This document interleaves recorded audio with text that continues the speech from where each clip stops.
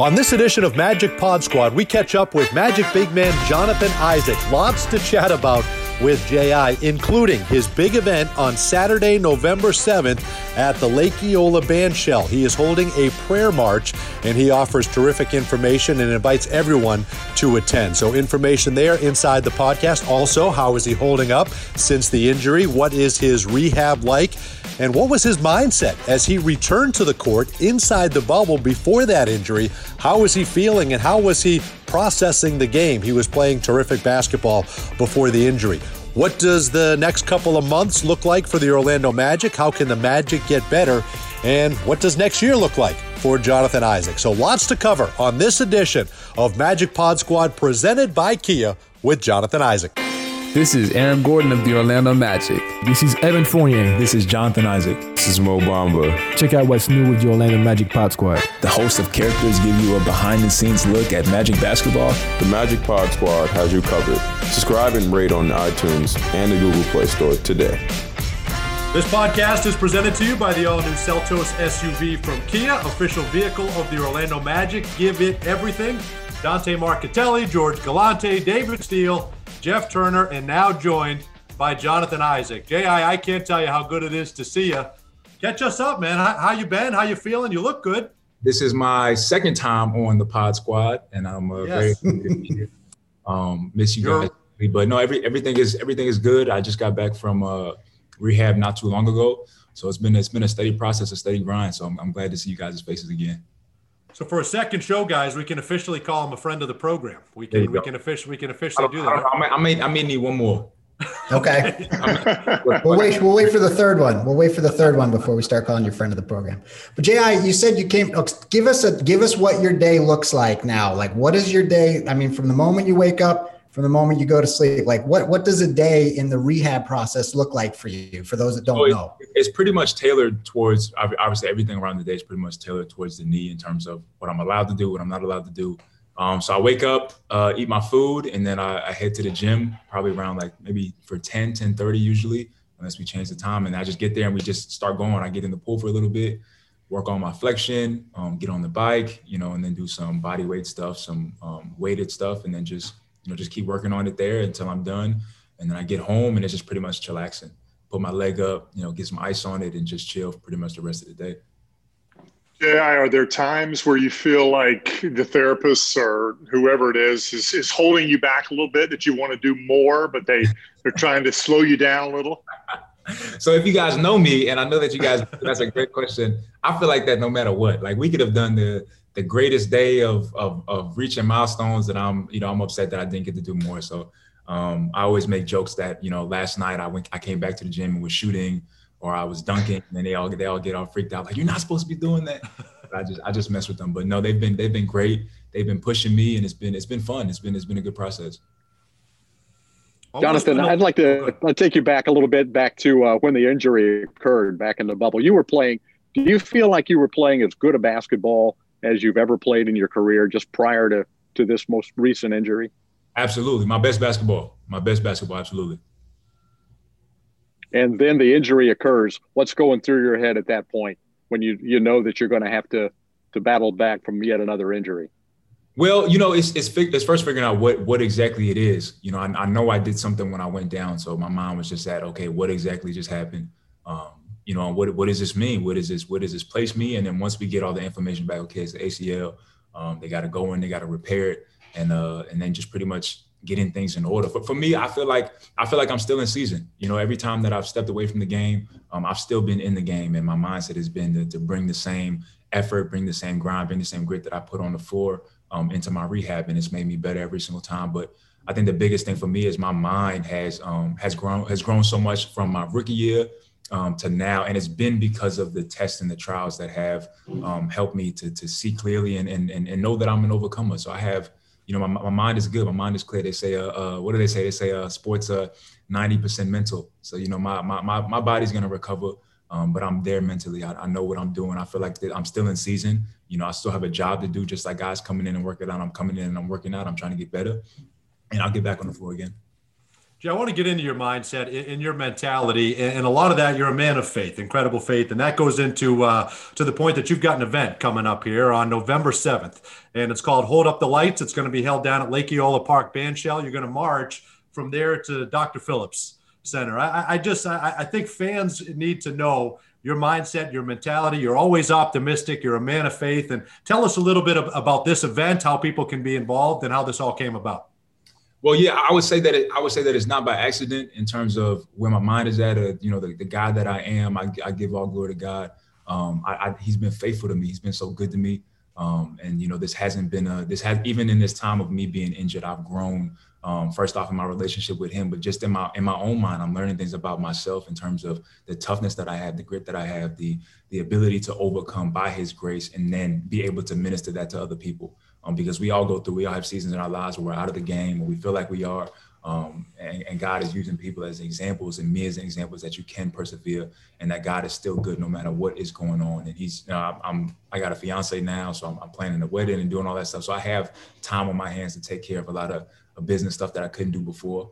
So Hold Up the Lights is the amazing event coming to Orlando, Florida, like you mentioned. And we're calling it Hold Up the Lights primarily because we see, just like everybody else, everything that's going on right now in our world, right, in our country, in our cities, a lot of things going on. And, right now the pinpoint, kind of everybody's focus is on racism, but we're really taking that to everything. We see everything in terms of what goes on in our world, and we're giving our response as believers, as Christians, and we're saying that, look, we have to get back to looking unto Jesus for the answer. So it's a walk of prayer and repentance, and it's off of 2 Chronicles 7:14 that says, if my people who are called by my name will humble themselves, seek my face, turn from their wicked ways, I'll hear from heaven, I'll forgive their sins, and I'll heal their land. And we believe that our land needs healing, and we're just going about it in the way that we know how, because we know what Jesus has done in our own lives in turning us around. So we're like, look, we got to get back to it. So it's going to, like you said, it's going to be a march from Lake Eola to Dr. Phillips, and there'll be a stage set up. There'll be, music and dancing and just fellowship, but most importantly, prayer. And us just really saying, we want to get back to drawing men and women to Jesus for the change that we want to see around us. I think it's incredible, guys. And if I'm not mistaken, it's starting at 6:00. Jonathan, is this open to anybody? Are you asking people to come down? Anybody and everybody. The kids will be taken care of. Bring your kids. We've been making so many flyers. Everything has been fine. So we're actually going to start at 5. Okay. We're gonna get to the Bandshell at 5 so we can distribute material. Right. There's going to be a bunch of posters. We're going to be giving out candles. The LED candles, or when it starts to get a little dark as we walk, it'll be kind of the symbolic. We're holding up the lights, and as we walk. So we're gonna start at 5. We're gonna start marching at 6, and then head through. But everybody's invited. I think it's gonna be a great time of fun and fellowship, a time to minister to people, a time for all of us to be together and just love on each other. Jonathan, obviously you're a man of tremendous faith. We all respect and appreciate that. Your worldview is different than a lot of people around the country, around the world. How do you approach people who don't share the worldview that you have, your tremendous faith? How do you approach people and try to convince them that what you're doing with the event on November the 7th, the way you live your life, that's the way that we need to be headed? Oh, well, the way I approach it is first off, just using my own life. All we have individually, guys, is our own lives and what we've experienced. And I feel like, especially when it comes to looking at the trouble that we see, the problems that we see in the world, everybody has their answer. And I would plead with somebody and say, look at what is taking place, and that the answer to that problem goes deeper than skin color, it goes deeper than men and women. It goes to the very hearts of mankind, and where we've fallen away from the things that we know are right and that we know are true. So I would show them my own life, that I know what it is to go from darkness to light, using kind of biblical terms. But I've seen what God has done in my own life, and I've seen what God has done in other people's lives. I'm in a ministry. I'm a part of a church. So I've seen lives be transformed, white, black, and different. And that's how I would share with them. But I would want to know what it is that they come from, what it is that they believe, and we'd work through it. I think that's great. When we look back at what happened in the bubble, and you stood up for your faith, it was a big moment. It made national news. How difficult was that for you in that time? To make that decision, and what was the message that you were putting forth then? Guys, it was extremely difficult. I trust me, I'll be the first one to say that it's hard to to go against the grain. It's hard to, to be the only person doing something. And the biggest thing for me is that I understood. Why people made the decision to do what they felt was right to do. And that was the hard part, was because I understood and I wanted to tailor my message in terms of, I understand why it is that we're doing what we're doing, but I'm offering another avenue.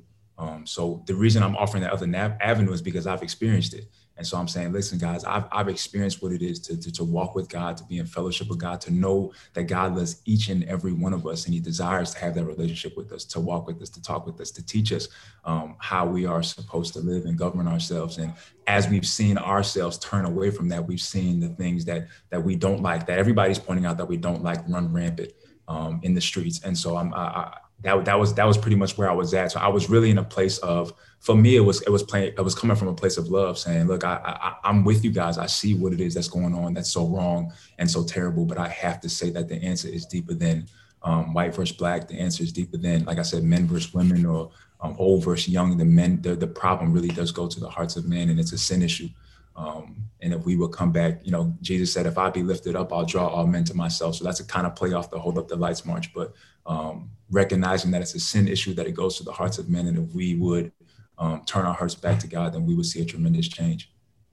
Jay, go ahead, JT. Well, no, I was just wanted to follow up on that, Jay. I felt like, obviously we weren't there, but I felt like your teammates understood you. They know you. They know you to be, this is who you are. This is, you're consistent in your faith and the way you live your life. I felt like maybe the criticism was basically people didn't really understand. They don't know Jonathan Isaac, and that this is not out of character for him. Yeah, I would agree with that. I had a conversation. Well, just to answer the teammates things first, I had a conversation with my teammates, and I told them, what it is that I was going to do, and I respected, their decision to kneel. I didn't go at anybody about their decision to kneel, so I expected that same respect in return. So that was fine. But when it comes to everybody else, I agree with you 100%. I think even the some of the questions was like, okay, do you even believe that Black Lives Matter? And that's why I would say, okay, you really don't know who it is I am, or what it is that I do, to ask that. So I agree with that. And as people, figured out more about who I was throughout the process, I'm sure more understanding was delivered. JT stole my thunder because I was going with the team. We were on this. See, the Pod Squad is always on the same wavelength, no matter whether we're in the same room, we're in different states. That's right. We're all in the same. But we used to spend too much time together. But right. we don't anymore. Really. So I'll let somebody else take it from here. Jay, I was going with the teammates thing. I think all these guys can agree. There was a moment, I forget what game it was. You were checking into the game with Markelle, with Khem Birch, and we're looking at you guys, and we're looking at this team, and then you just went on a tear. I think it might have been the game you scored 13 points in 8 minutes or whatever it was, but I'm looking at that group coming in and the havoc that you guys wreaked. I mean, I know you touched on it a little bit earlier, but you had to have felt pretty good. Like hold on, Dante, because we'll let J.I. answer, but I could tell you that the four of us right after the game, that group came into the game, and the game was over. I think we won by 100, it felt like. We all kind of looked at each other and we're like, wait a second here. This is something. What do we got going on here? We got something going on here. Oh, guys, I'm telling you, I felt good. I felt really good. I still feel good. And I was just playing. I was just playing my game. I was relaxed. I was ready to go. I was glad to be back on the floor, glad to be back around my teammates, and I was just ready to play. So I still carry that same mindset. It's growing, it's getting better, and now just my body has to catch up. Well, I know you've got a lot. You've got the rehab ahead of you, but what did you learn about the game? What did you study? I know you worked with Pat Delaney and you were looking at film, and I know you had a chance to watch your teammates. What did you pick up by not being out there? And what are you looking at? What are you studying off the floor?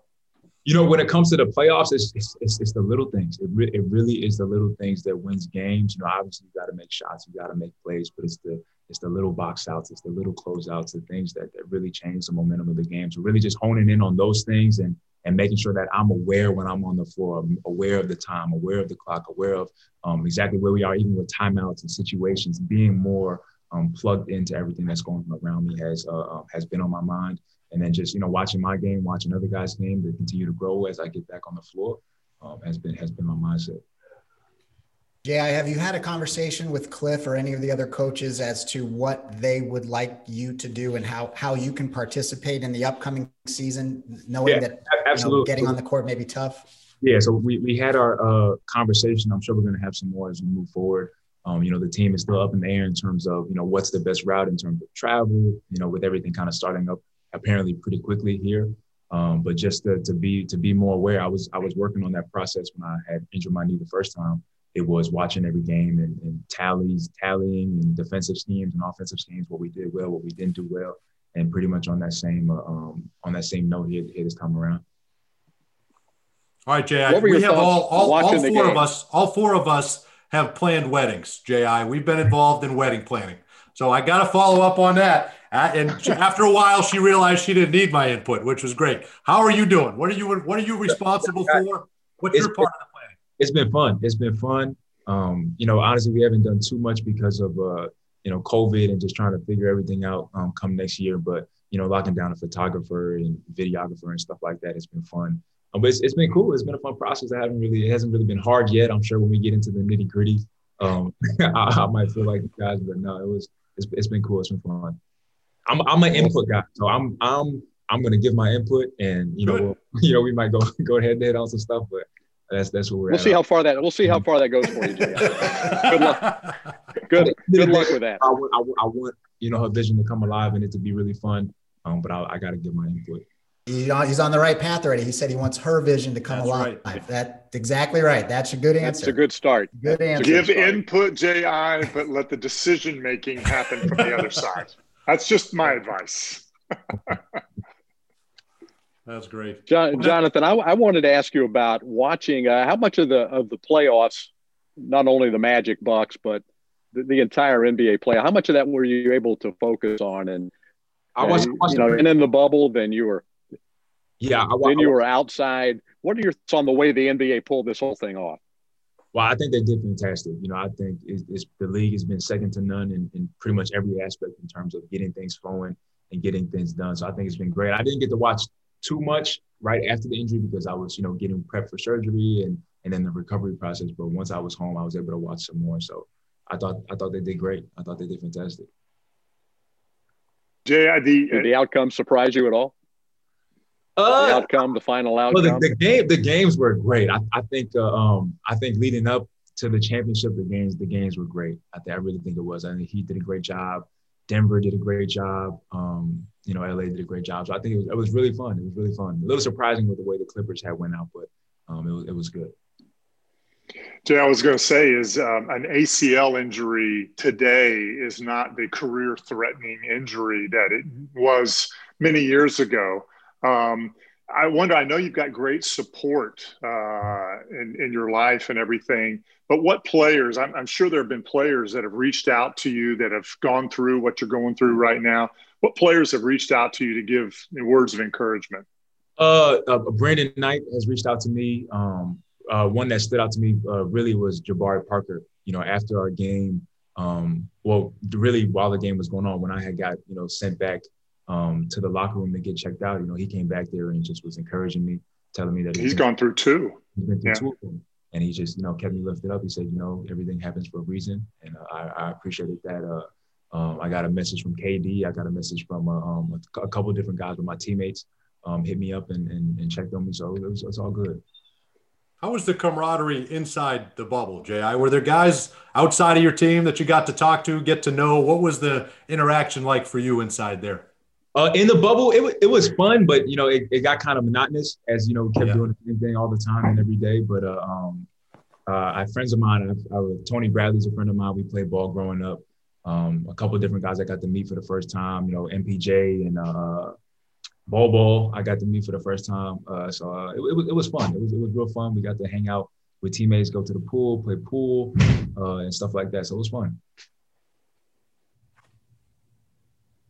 Anything surprised you about any of those people that you met? Anybody that, that you really got to know a little bit more than, you're ordinarily not going to get to know a lot of the guys, but the bubble brought everybody together. Anything surprise you about any of those folks? Not super surprising. But really just meeting them for the first time and learning about them a little bit. And it's kind of fun to be in the same place and be playing against each other. So you see each other walking around, you get to talk trash or talk it up a little bit, and then go play and see them again. So it was fun. Was it like an AAU environment, Jonathan? Exactly like that. Guys walking around, with their book back on and slides. That's all AAU. Going forward, do you see the NBA going back to that type of situation, or do you think that was just a one-off solution to the problem? I wouldn't want to, but it is what it is. What we have to do to be safe. But I wouldn't want to. But I would get it done if that was need be. Yeah, how much do you miss the fan aspect of it? I know that was such a fun, right? Exactly. That's exactly it. And just being in the arena and seeing people's faces and people cheering you on and everything like that, and also seeing people's faces when they're not cheering you on. It's all a part of it. It's a hard aspect to miss for a long period of time. So I don't know how we would do with it for an entire season. Playoffs was fine, but an entire season it would weigh on us. What was it like the first time you hit the floor? I know you had other things obviously going on just mentally with you first game coming back, but being in that environment, what was that like for you? It wasn't bad. For me personally, just because, it's competition. Once the ball got rolling and guys started competing, everything kind of faded to the background anyway. So it wasn't too bad.